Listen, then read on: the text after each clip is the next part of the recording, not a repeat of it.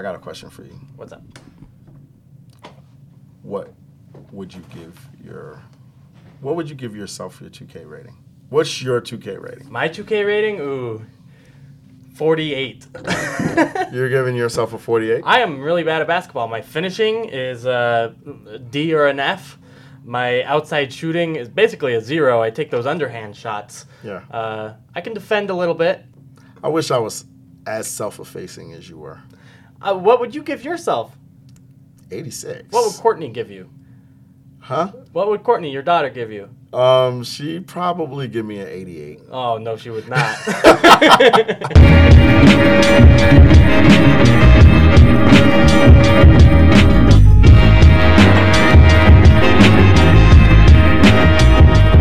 know better than that. I'm giving myself an 86. Why? And there'd be like a big 3 next to my name. You know, because I'm like... Capable shooter. That's not capable. It's knockdown. Listen, the only point of contention that I have on this video is that you call me a capable shooter when I'm a knockdown shooter. Knockdown, okay? If I'm open, it's going in. Not at the NBA level. Yes, it is. Like, you can make NBA threes, but you don't make them, you're a worse shooter than, like, Ricky Rubio, for example. Really? Yeah. I'm talking about my relative 2K rating. Oh, relative to, like, I don't know, the other people who play Saturday pickup ball, I'm a 77, I'm great. No, I'm like an 88. What do you, if we put you in NBA 2K18 against other NBA players, where are you? Oh, 86. Let's go. Let's get it going. Let's get it popping. First of all, Donovan Mitchell's an 87. Huh? Donovan should be like a 94. No, he shouldn't. Really? Yeah. Dame Lillard is a 90. I think Donovan. He was first team All-NBA. I think Donovan's going to be better than Dame. This season?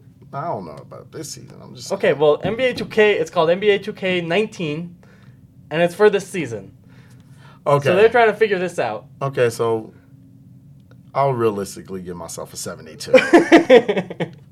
There's a big leap backwards. Yeah, I mean, so Royce is a 74, right? He wasn't happy with that. That's what he is. What's Tony Bradley? 71, I think. That's generous. But you're better than Tony Bradley, so it's okay. How is Trae Young crying about his 2K rating? Oh, right, and he's a 77, the same as... That's a pretty good 2K rating. That's a great rating for what he showed in Summer League, and yeah. I mean, what he projects to be his rookie year. And, he should be thrilled. And his potential is going to be like a 90. So right. If you play with Trae Young in NBA 2K19, you can have him as an all-star. Future. You can have him as an all-star by NBA 2K22. Yeah. So, Ricky Rubio's a 77. Yes. Do you agree that Trae Young and Ricky Rubio should have the exact same 2K No, not at all. rating? Ricky Rubio will be much, much, much, much, much better than Trae Young this season. Ricky Rubio is an above-average NBA starting point guard. Ricky Rubio was rated, I believe, 27th out of 30 point guards. That's 30 starting point guards. I'm smart enough to know that, like, the overall ratings aren't what really matters, right? You got to look at, like, the individual breakdowns of the ratings of shooting and defense and finishing at the rim and all the other, and passing and all the other things that make it up. And Ricky Rubio clearly has the weaknesses that means that 77 average looks really bad, but maybe accurately reflects what's going on. But in terms of, he shouldn't be close to Trae Young. I would give him an 81. Yeah, that's about right. I think that's about right. Fave is at 79. That feels low. A little low That's for low. me. I give him like an 81, 82. Joe Ingles is also a 79. That's about right. Okay. What's his shooting? I don't know. His shooting's got. We don't know these things. That's what I'm saying. Yeah, his shooting should be an A level shooter. Rudy should be a 90. Rudy's an 87. He should be a 90. Okay. Donovan should be about an 88. See, that's the thing. Like, the Jazz have these players like Ricky, like Rudy, who have big holes in their game, so to speak. I don't think they're really holes, but you know what I mean. Like, in terms of the ratings in NBA 2K, you give Rudy a 50 on shooting. You know what I mean? You give Ricky Rubio a 70 on shooting, because Rudy Gobert can't take jump shots right now. that means that his average maybe goes down when even though he's a 97 rim protector and a 97 rebounder and a 97 but his roller. dunk and should be a 97. His rebounds dunk should be like a 90. No, it should be about a 90. He's a terrific finisher. Yeah, he's a good dunker. His rebounds should be about a 95. He's not like Amari Stoudemire out there, you know what I mean? Like big man dunker. You get that ball anywhere near the rim, he's either dunking it or he's getting fouled. Or if he catches it. He gets bumped off the ball and ends up taking a weird layup and then it misses. I don't see that much. That happens. That we talked about that a lot in the Houston series. That happened in the Oklahoma City series. You'll remember the first quarter of Game 6 where he missed a couple of easy layups just because he did get kind of bumped around the rim. Rudy does need to get like a little bit stronger with the ball and doesn't always dunk it. Sometimes he does lay it up. But anyway. I would give Rudy a 90. Okay, I think Rudy is deserving of a 90. I'm just saying maybe this is why it is the way that it is. We can complain about it or we can explain it, or actually we're doing both. So I'm complaining about Rudy's NBA 2K rating. I think it's low. And Ricky's is too. Ricky should be offended. Ricky should go in there claiming. Ricky should be like, me and Trae Young are the same guy. The Spanish embassy should go in and complain on behalf of Ricky Rubio's rating because that's like an international incident. This is an international assault on what Ricky Rubio should be. Anyway, welcome into the weekly run with Andy Larson and Tony Jones. Tony Jones, the Salt Lake Tribune Utah Jazz podcast. We're searching for material out there because we are not searching for material. Stop, bad start, Andy. We are not searching. Right, we have plenty of material. Don't edit it out. We have plenty of material. Tony wants you to know. Actually, we do have like 5 or 6 things that we want to talk about real quick in today's podcast. Absolutely. So, we're digging into it. Yeah, that's true. This is the NBA. It's a year-round sport. This is the league that never sleeps. Now, I am going on vacation for 10 days starting tomorrow, and no one's going to notice. Everybody's going to notice because I don't know how to do a podcast. All right, fair. But beyond that, so there's going to be no podcast next week. No one's going to notice a thing. Anyway, we do actually have a lot of topics we want to hit on the show. We talked about NBA 2K ratings. We've got some news from Adrian Wojnarowski. Actually, 2 bits of news over the last 2 days. The Phoenix and Houston trade consummated last night, and the news that Justin Zanuck will be a member or a candidate of the Philadelphia 76ers GM job. And then we also wanted to talk about the legacy of Manu Ginobili and what he meant to the NBA. And then the purple jerseys that we saw in NBA Live 2019, the throwback jerseys that are going to be one of Utah's 6 different jerseys this season. So don't play NBA Live. The graphics are trash. Ricky Rubio is probably rated higher than a 77, though. Ricky Rubio is going to be like an NBA Live stan. Ricky Rubio's family is going to be playing NBA Live nonstop. What do you want to talk about first? Should we talk about the trade? Yeah, I think we should talk about the trade. I mean, okay.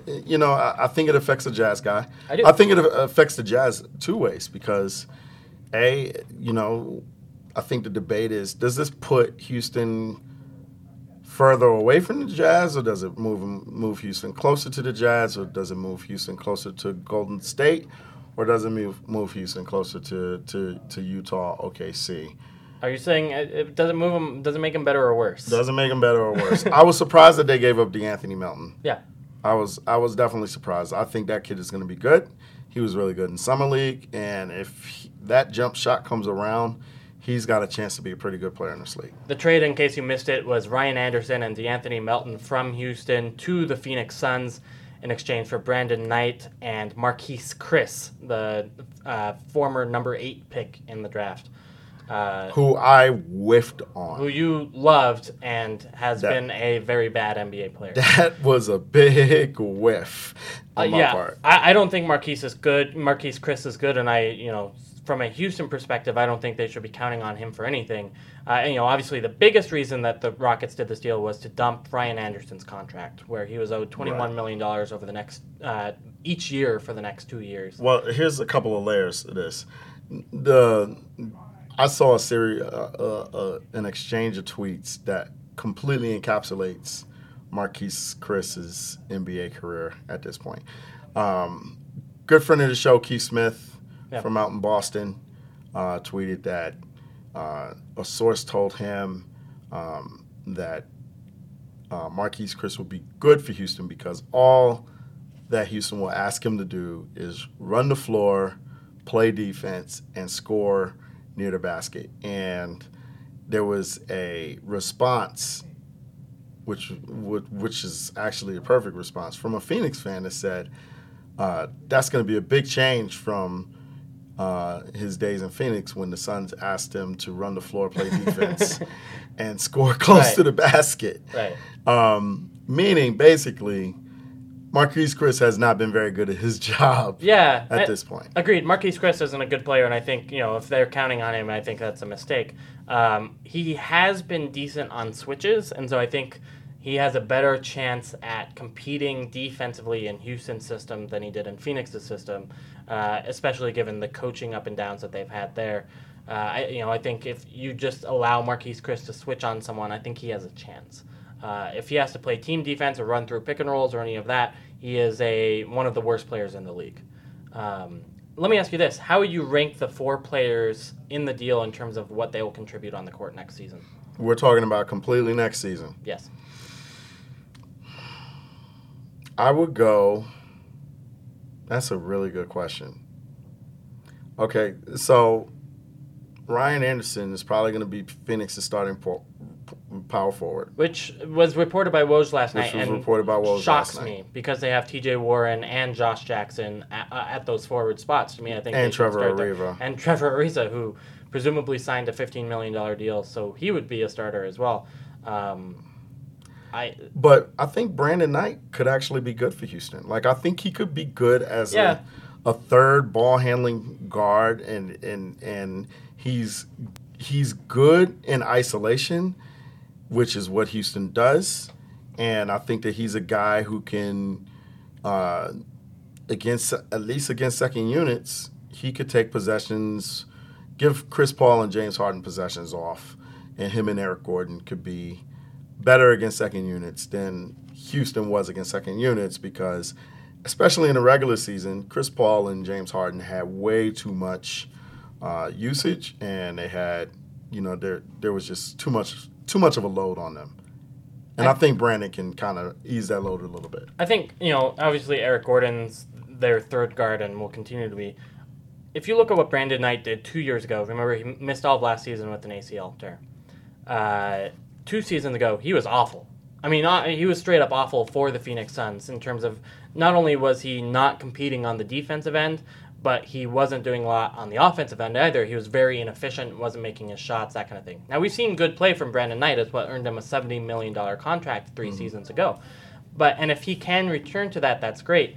I'm worried that he's become basically what happened with Eric Bledsoe when he was in Phoenix, where I think he got worse. I think he got lazy, and then when he went to the Milwaukee Bucks in the middle of the season, the switch didn't flip like he thought it would. He was institutionalized. Yeah, a little bit, and I'm worried that that's the case with Brandon Knight too. I worry about Brandon Knight's explosion. I worry that he's lost that first step that made him good in the first place. I think that's fair, and I'm from a Phoenix point of view, I wish they wouldn't have given up a first-round pick in order to give him, especially the first-round pick they did give up. Right. I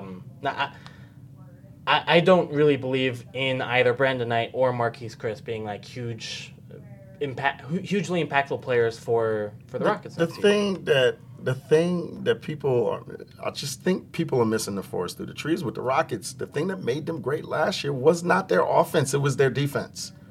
That's what made them great. If you have James Harden and you have Chris Paul, you're going to score points. That's a given. No matter what. You're going to score points. It doesn't matter. What put them in the realm of being able to take Golden State to 7 games and probably should have beaten them was the fact that they were terrific defensively. They were a terrific switching team. They had a bunch of like-sized bodies.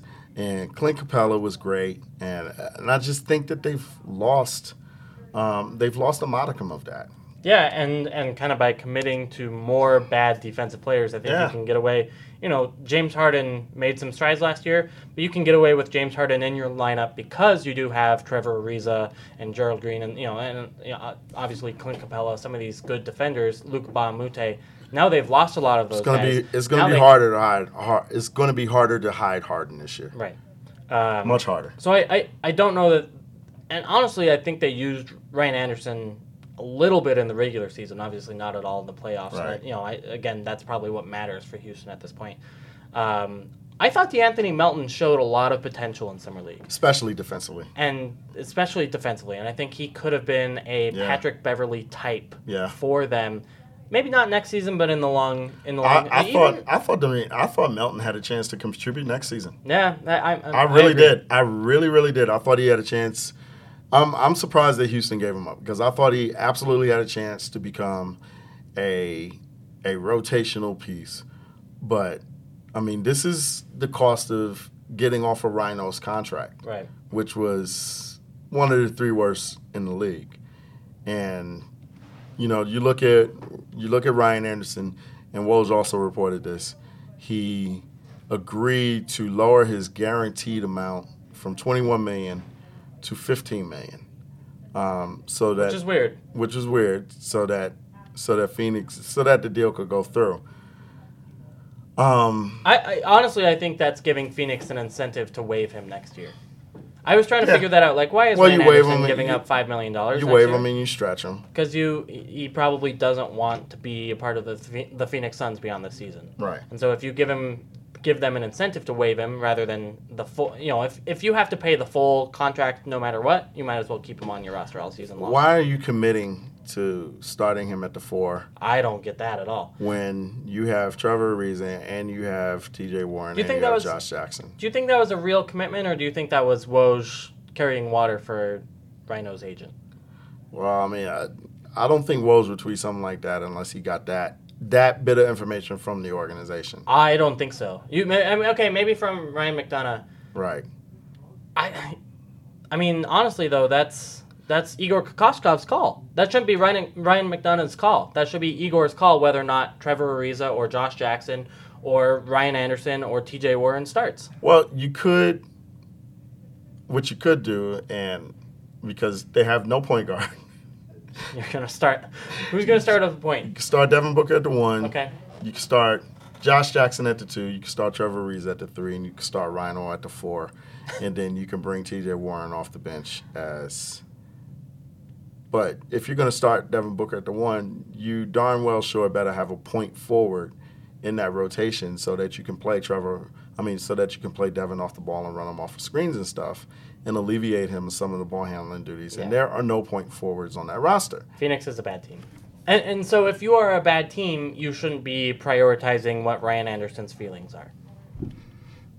Right? You wouldn't start Ryan? No. I wouldn't. No, I wouldn't. And on 95% of the teams in the league, I wouldn't.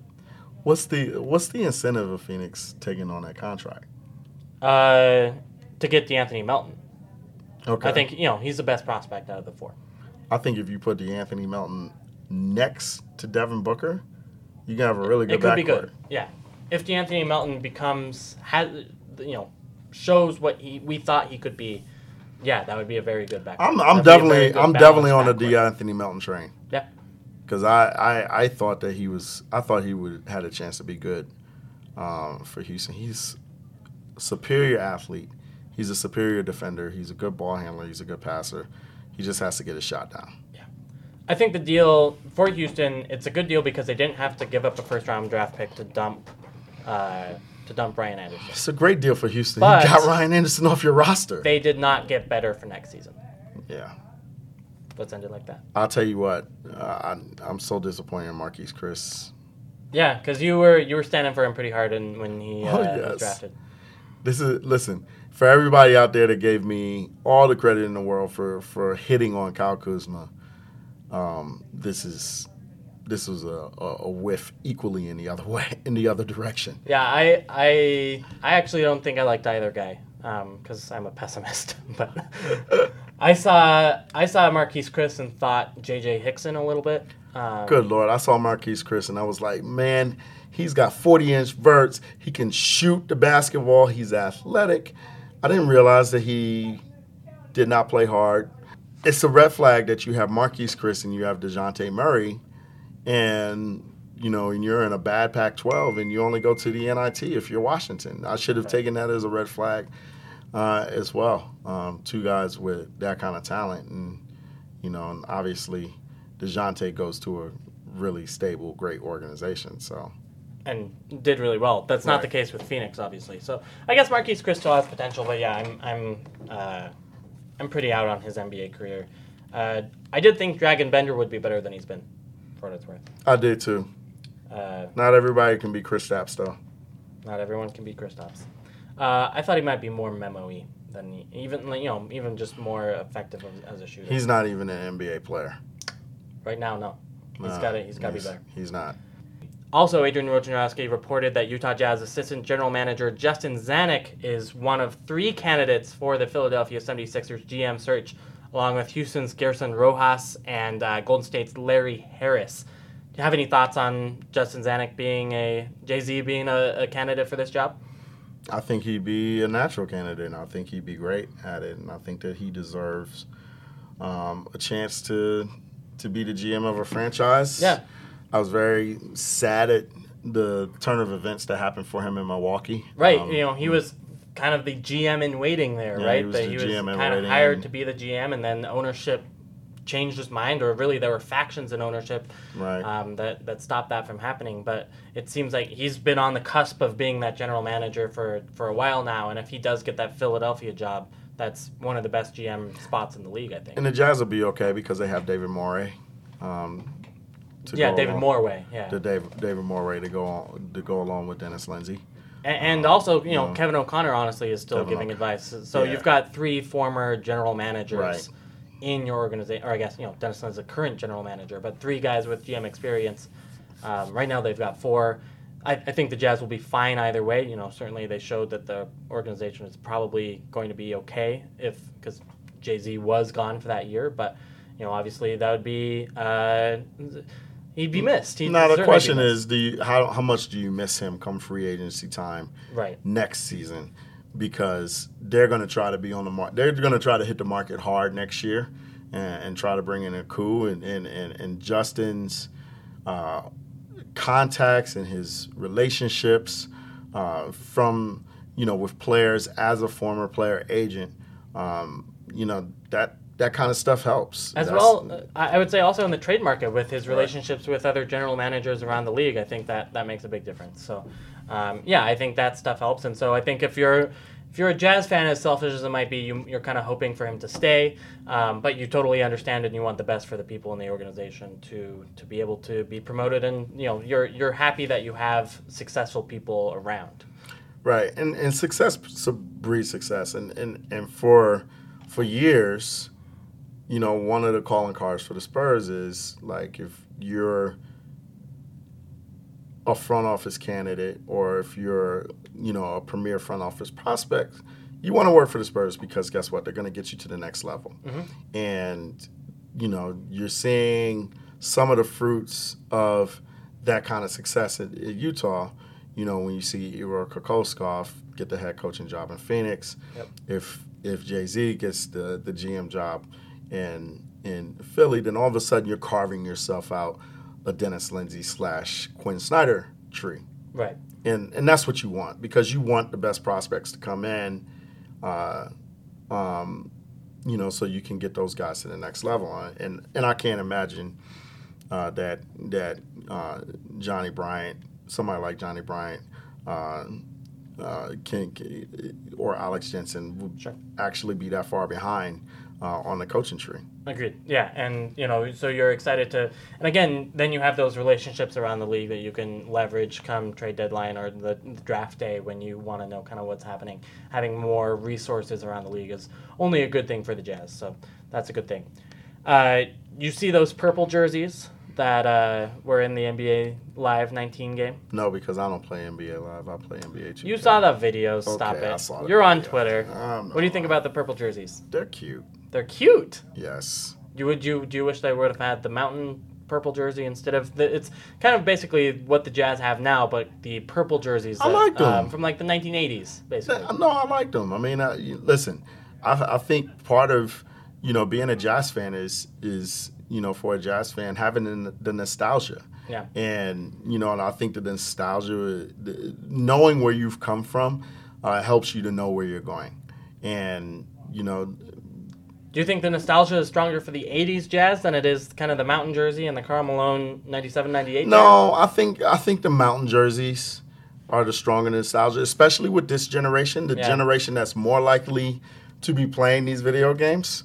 I mean, those are the guys that were 5, 6, 7, 8, 9, 10 years old in 1997. Right. If you were 5, 6, 7, 8, 9, 10 years old in 1987 or 1985, you're a lot less likely to be playing NBA 2K. Yeah, Tony.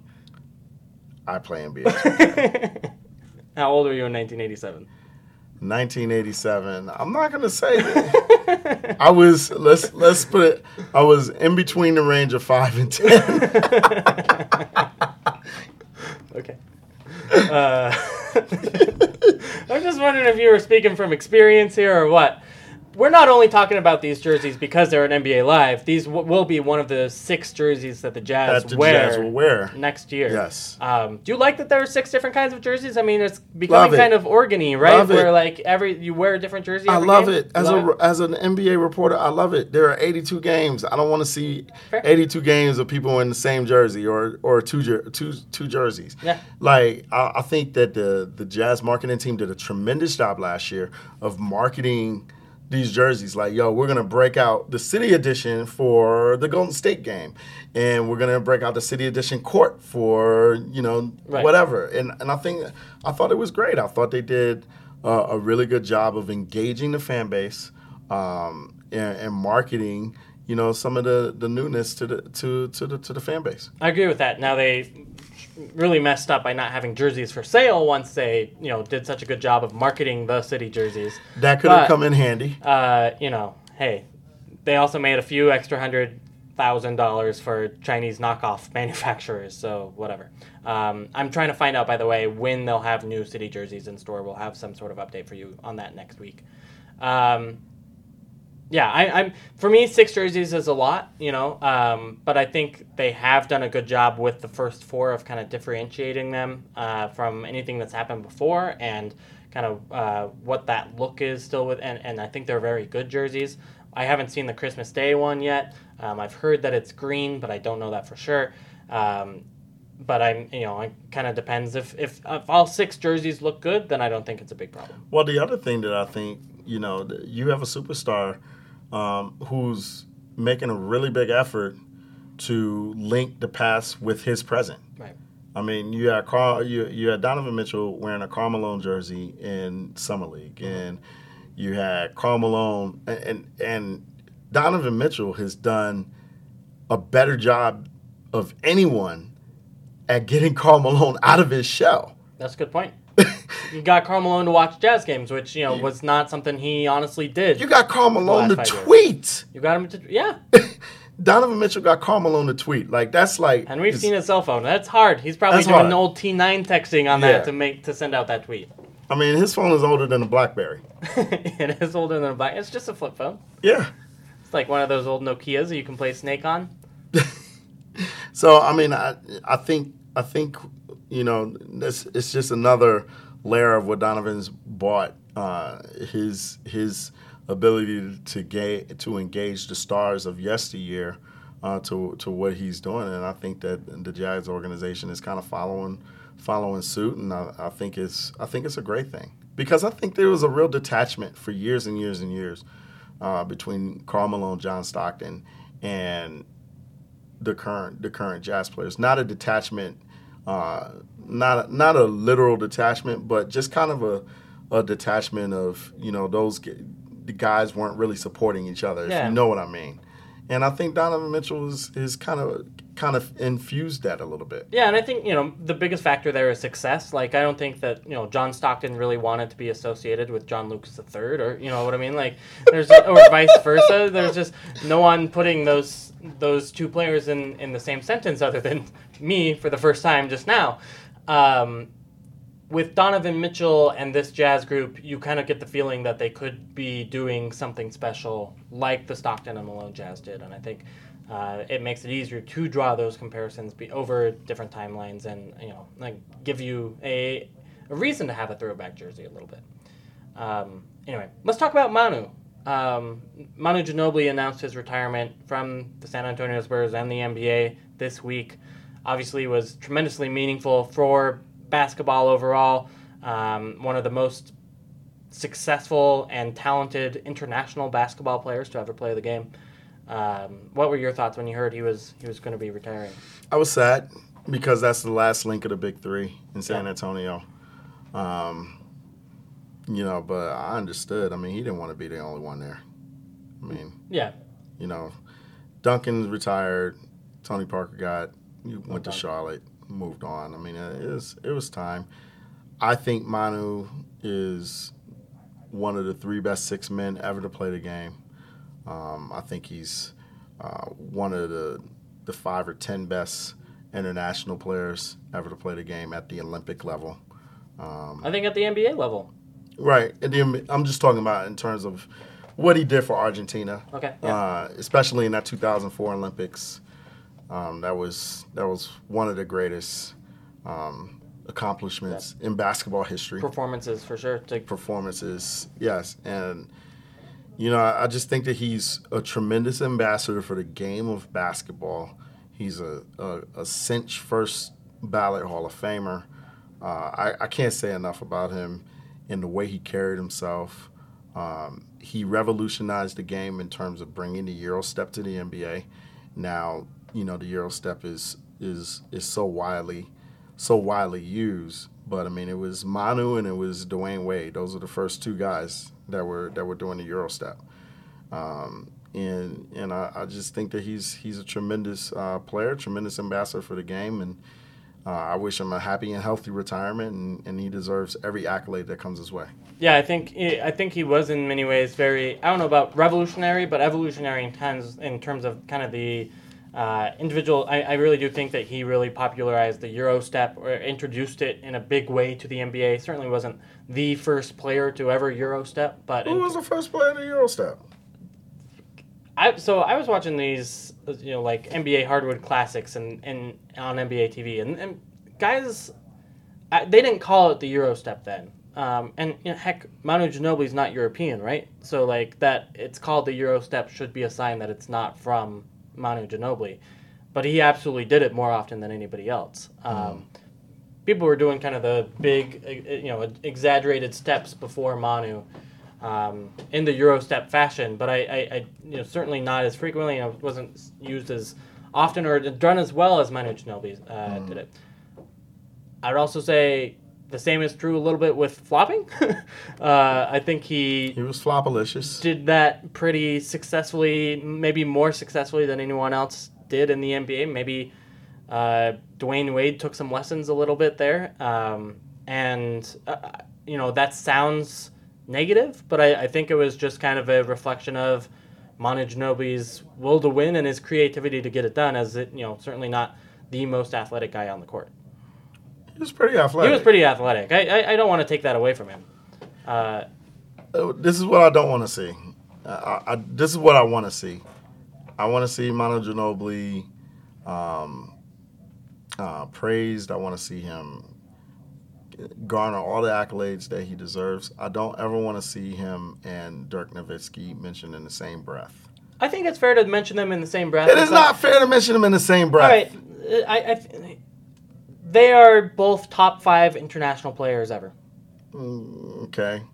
They are. Dirk Nowitzki is a better NBA player. Dirk Nowitzki is probably a top 25 NBA player all time, and Manu is probably top 70. Yeah.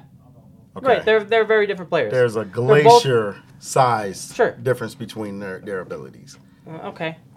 Yeah, I mean, I'm fine with that. Manu was a third option. Yeah. I don't think it's I don't think people who say that Manu should be respected or loved or any of that. Dirk is better. There's no question about it. In my mind, anyway. I don't think it's hugely embarrassing to compare Dirk to Manu. I think it is. I think Dirk would take that. Like, nah, you compare Dirk to KG and Duncan and Okay. Malone. okay, but they're all big. Like it's a different category. In terms of like international players all time, I think they're Okay, they're but top if five. you say international players of all time, I mean, then you're saying, Oscar Schmidt and Dirk Nowitzki and Manu Ginobili and the Gasol Sabonis brothers. and- I mean, it's a different realm. I mean, these Agreed. people on Twitter were comparing them as NBA players. That's where, no, You're not having it. no, Okay, at all. Dirk was a far better NBA Dirk's player. better. Yeah, I don't think there's any question. I mean, okay, clearly there is question because people on Twitter are saying it. I agree completely with you that there is a gap there. Yeah. Speaking of comparisons, Rudy Gobert and Dwight Howard. Okay. Let's do it. Prime. The number one question I have, Rudy Gobert just turned 26. Is he in his prime? Yeah, probably. Is he? You don't hit your prime at 27. Okay. You'd say your prime is from 26 to 29, 26 to 30, something like that. Nah, right now it's probably like 27 to 30. Can Rudy Gobert get better? Yes. Is he pretty close to his prime? Also, yes. He's pretty close to his prime. Okay, but regardless, your Rudy versus Dwight comparison. Okay. Now, let's go. How big of a Rudy guy am I in terms of how much I value him? I think he's one of the top 10 players in the league in terms of impact, in terms of overall impact. He was not Dwight Howard in his prime. Yeah, and we should make this explicit. This is Andy Bailey's argument. Shout out to instead of- Andy. Instead of subtweeting him, let's just say it. This is Andy Bailey's argument on Twitter. He wrote this article on SLC Dunk yesterday about this, basically saying prime Dwight and Rudy Gobert currently have similar impact, and if not are the same kind of player. You could say even Rudy Gobert is more efficient than Dwight Howard. Dwight Howard in his prime was the best defensive player in the league by a mile Yeah. and one of the top 5 offensive players in the league. Yeah, he won 3 Defensive Player of the Year awards in a row. Yes. And carried a Orlando Magic team that otherwise I think was pretty iffy. Honestly, That starting lineup was Jameer Nelson, Hedo Turkoglu. Hedo Turkoglu, Rashard Lewis, who was still pretty good. Yep. Courtney Lee, right? I think it was Courtney Lee. I mean, I know Courtney Lee was in that rotation. I'm trying to figure out whether it was Courtney Lee or Mikael Pietrus that was the starting shooting guard. Therefore, and Jameer Nelson, who was playing at an all-star level that year, he made the all-star team that year. He did. In 2009, I believe. I'm shocked at that. We're going to look this up and see if my memory was correct. Either 2009 or 2010, Jameer Nelson made an all-star team. Wow. All right, go ahead. So, but the crux of this argument, Jameer Nelson got hurt. He did. And in that season, the championship season, he made the All-Star team, but then, yes, got hurt.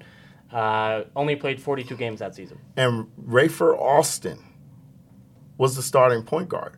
So, in effect, Dwight Howard carried the team to the finals with Skip DeMalu as his starting point guard. Right. And, again, you look at that team, that should not be a good defensive team.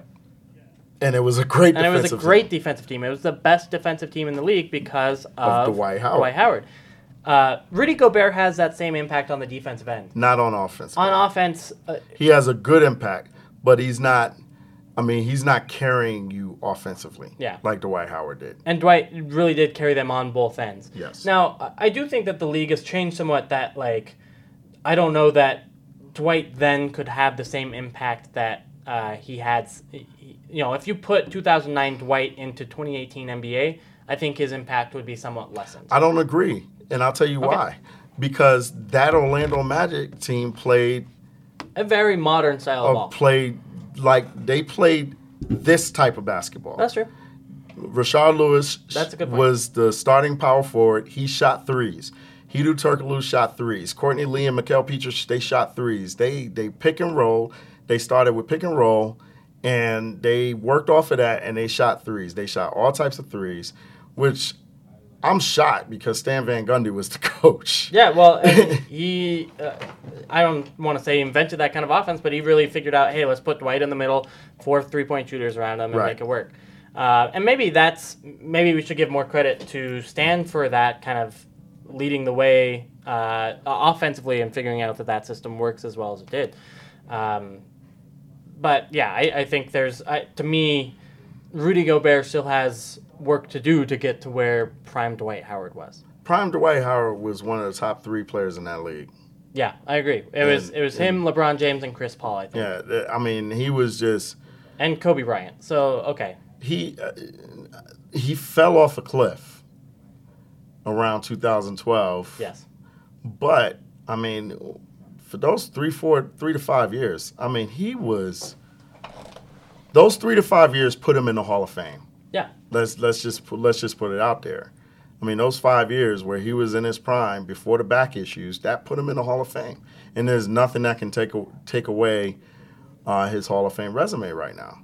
And let's just put it this way. He was so good. He was so good that he's a fraction of his former self, and he's still an easy double-double guy.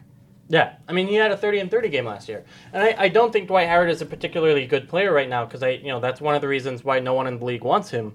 I think he's a good player, but nobody wants him because he's a headache. Right, I agree. If he were a good locker room guy, he could play until he's 40. Yeah, but you're totally right that he was a 6-time All-Star. Those 6 years made him a no-question Hall of Famer. Yes. Yes. And really carrying the Orlando Magic to that 09. So here's the thing: I think Rudy Gobert is going to have the better career. Okay. Because I think he's going to last longer. I think that he's going to last, barring injury, because that's what really took the White out. Right. That degenerative disc in his back. Barring if he stays healthy, he's going to have a better career as an elite defender. And I think that he's a better locker room guy, so his teams are going to have a lot more chemistry than Dwight's team. So, yeah. Although really, I think early Dwight was a good locker room guy. Or at least he wasn't before. Really, he asked for the trade out of Orlando. I think he was never a problem. Right. Anyway, yeah, I'm with you. I think if Rudy Gobert has Dwight Howard's career, I think that would be. If he's a 6-time All-Star when it's all said and done, that would be pretty. That's a pretty. Do you good think he can be a 6-time All-Star? Yeah. Or do you? So, I think he has a chance to be an All-Star this year because I think that his resume has built up to the point where I think that people are going to try to find ways to get him in the All-Star game. Yeah, it's hard though because the forward spot in the Western Conference is so hard, and you just added LeBron James. Yeah. But he's a center. But it's front forwards. court. It's front court, back court. I think this. The best way for the Jazz to get an All-Star this year is to be top 4 in the West. Agreed. But you have to be top 4 in the West when All-Star balloting is happening. Right, exactly. And we both know that the early season schedule for the Jazz is much harder than their late season schedule. Right. So I could see something happening like last year, not as dramatic, but you start the season slow. You end up at the end of November with a 500 record. Honestly, with with the number of road games they have, that would set you up well for the rest of the season. Right, exactly. But it doesn't impress the All-Star voters to get you necessarily 2 All-Stars like you might hope for in Donovan Mitchell and Rudy Gobert. Right. Anyway. But agreed, Dwight was very good, and I think Andy Bailey is overusing win shares and those kind of metrics. You know me, I'm a stat guy 100%. I think win shares, and especially when used in this way, I think are they don't tell the whole picture. I think they're really an imperfect metric, and ditto with box plus minus and some of the other stats. You have to really look at the whole picture, and I don't think that I don't think that this really accurately represents how good Dwight Howard was. Well, I think that people forgot how good Dwight Howard was. It was only 9 years ago. We should all remember. Yeah, well, I think people forgot how good Dirk Nowitzki was to actually compare him to Manu Ginobili. I mean, they had the same career length, right? They've both been 20-year guys. I think recency bias is real, and I think that it's especially when you see a guy every day, like we still see Dwight Howard every single day. I think it's hard to remember just how good that cat was when he was. That's a good point. When he was in his prime. I mean, that guy, man. He was a monster. Current Dwight Howard has made it harder to appreciate prime Dwight Howard. Right. Yeah, I agree with that. All right, let's get out of here. Let's finish out the podcast. But I told you guys that we had a lot to talk about. We had to cover all these issues these arguments that Tony's been having on Twitter. Listen, this is why I have my own podcast, or we have our own podcast. Yeah. Because when I wake up in the morning and I'm eating my Cheerios and you got things on your mind, and I got things on my mind, I'm like, to pick. Listen, I just write it down on my phone and I say we're gonna talk about this on the podcast. Yeah, I love it. All right, well, that's another edition of the Weekly Run podcast with the Salt Lake Tribune, Andy Larson and Tony Jones. As always, you can listen to us on iTunes, Stitcher, or SoundCloud, but for now, we're signing out.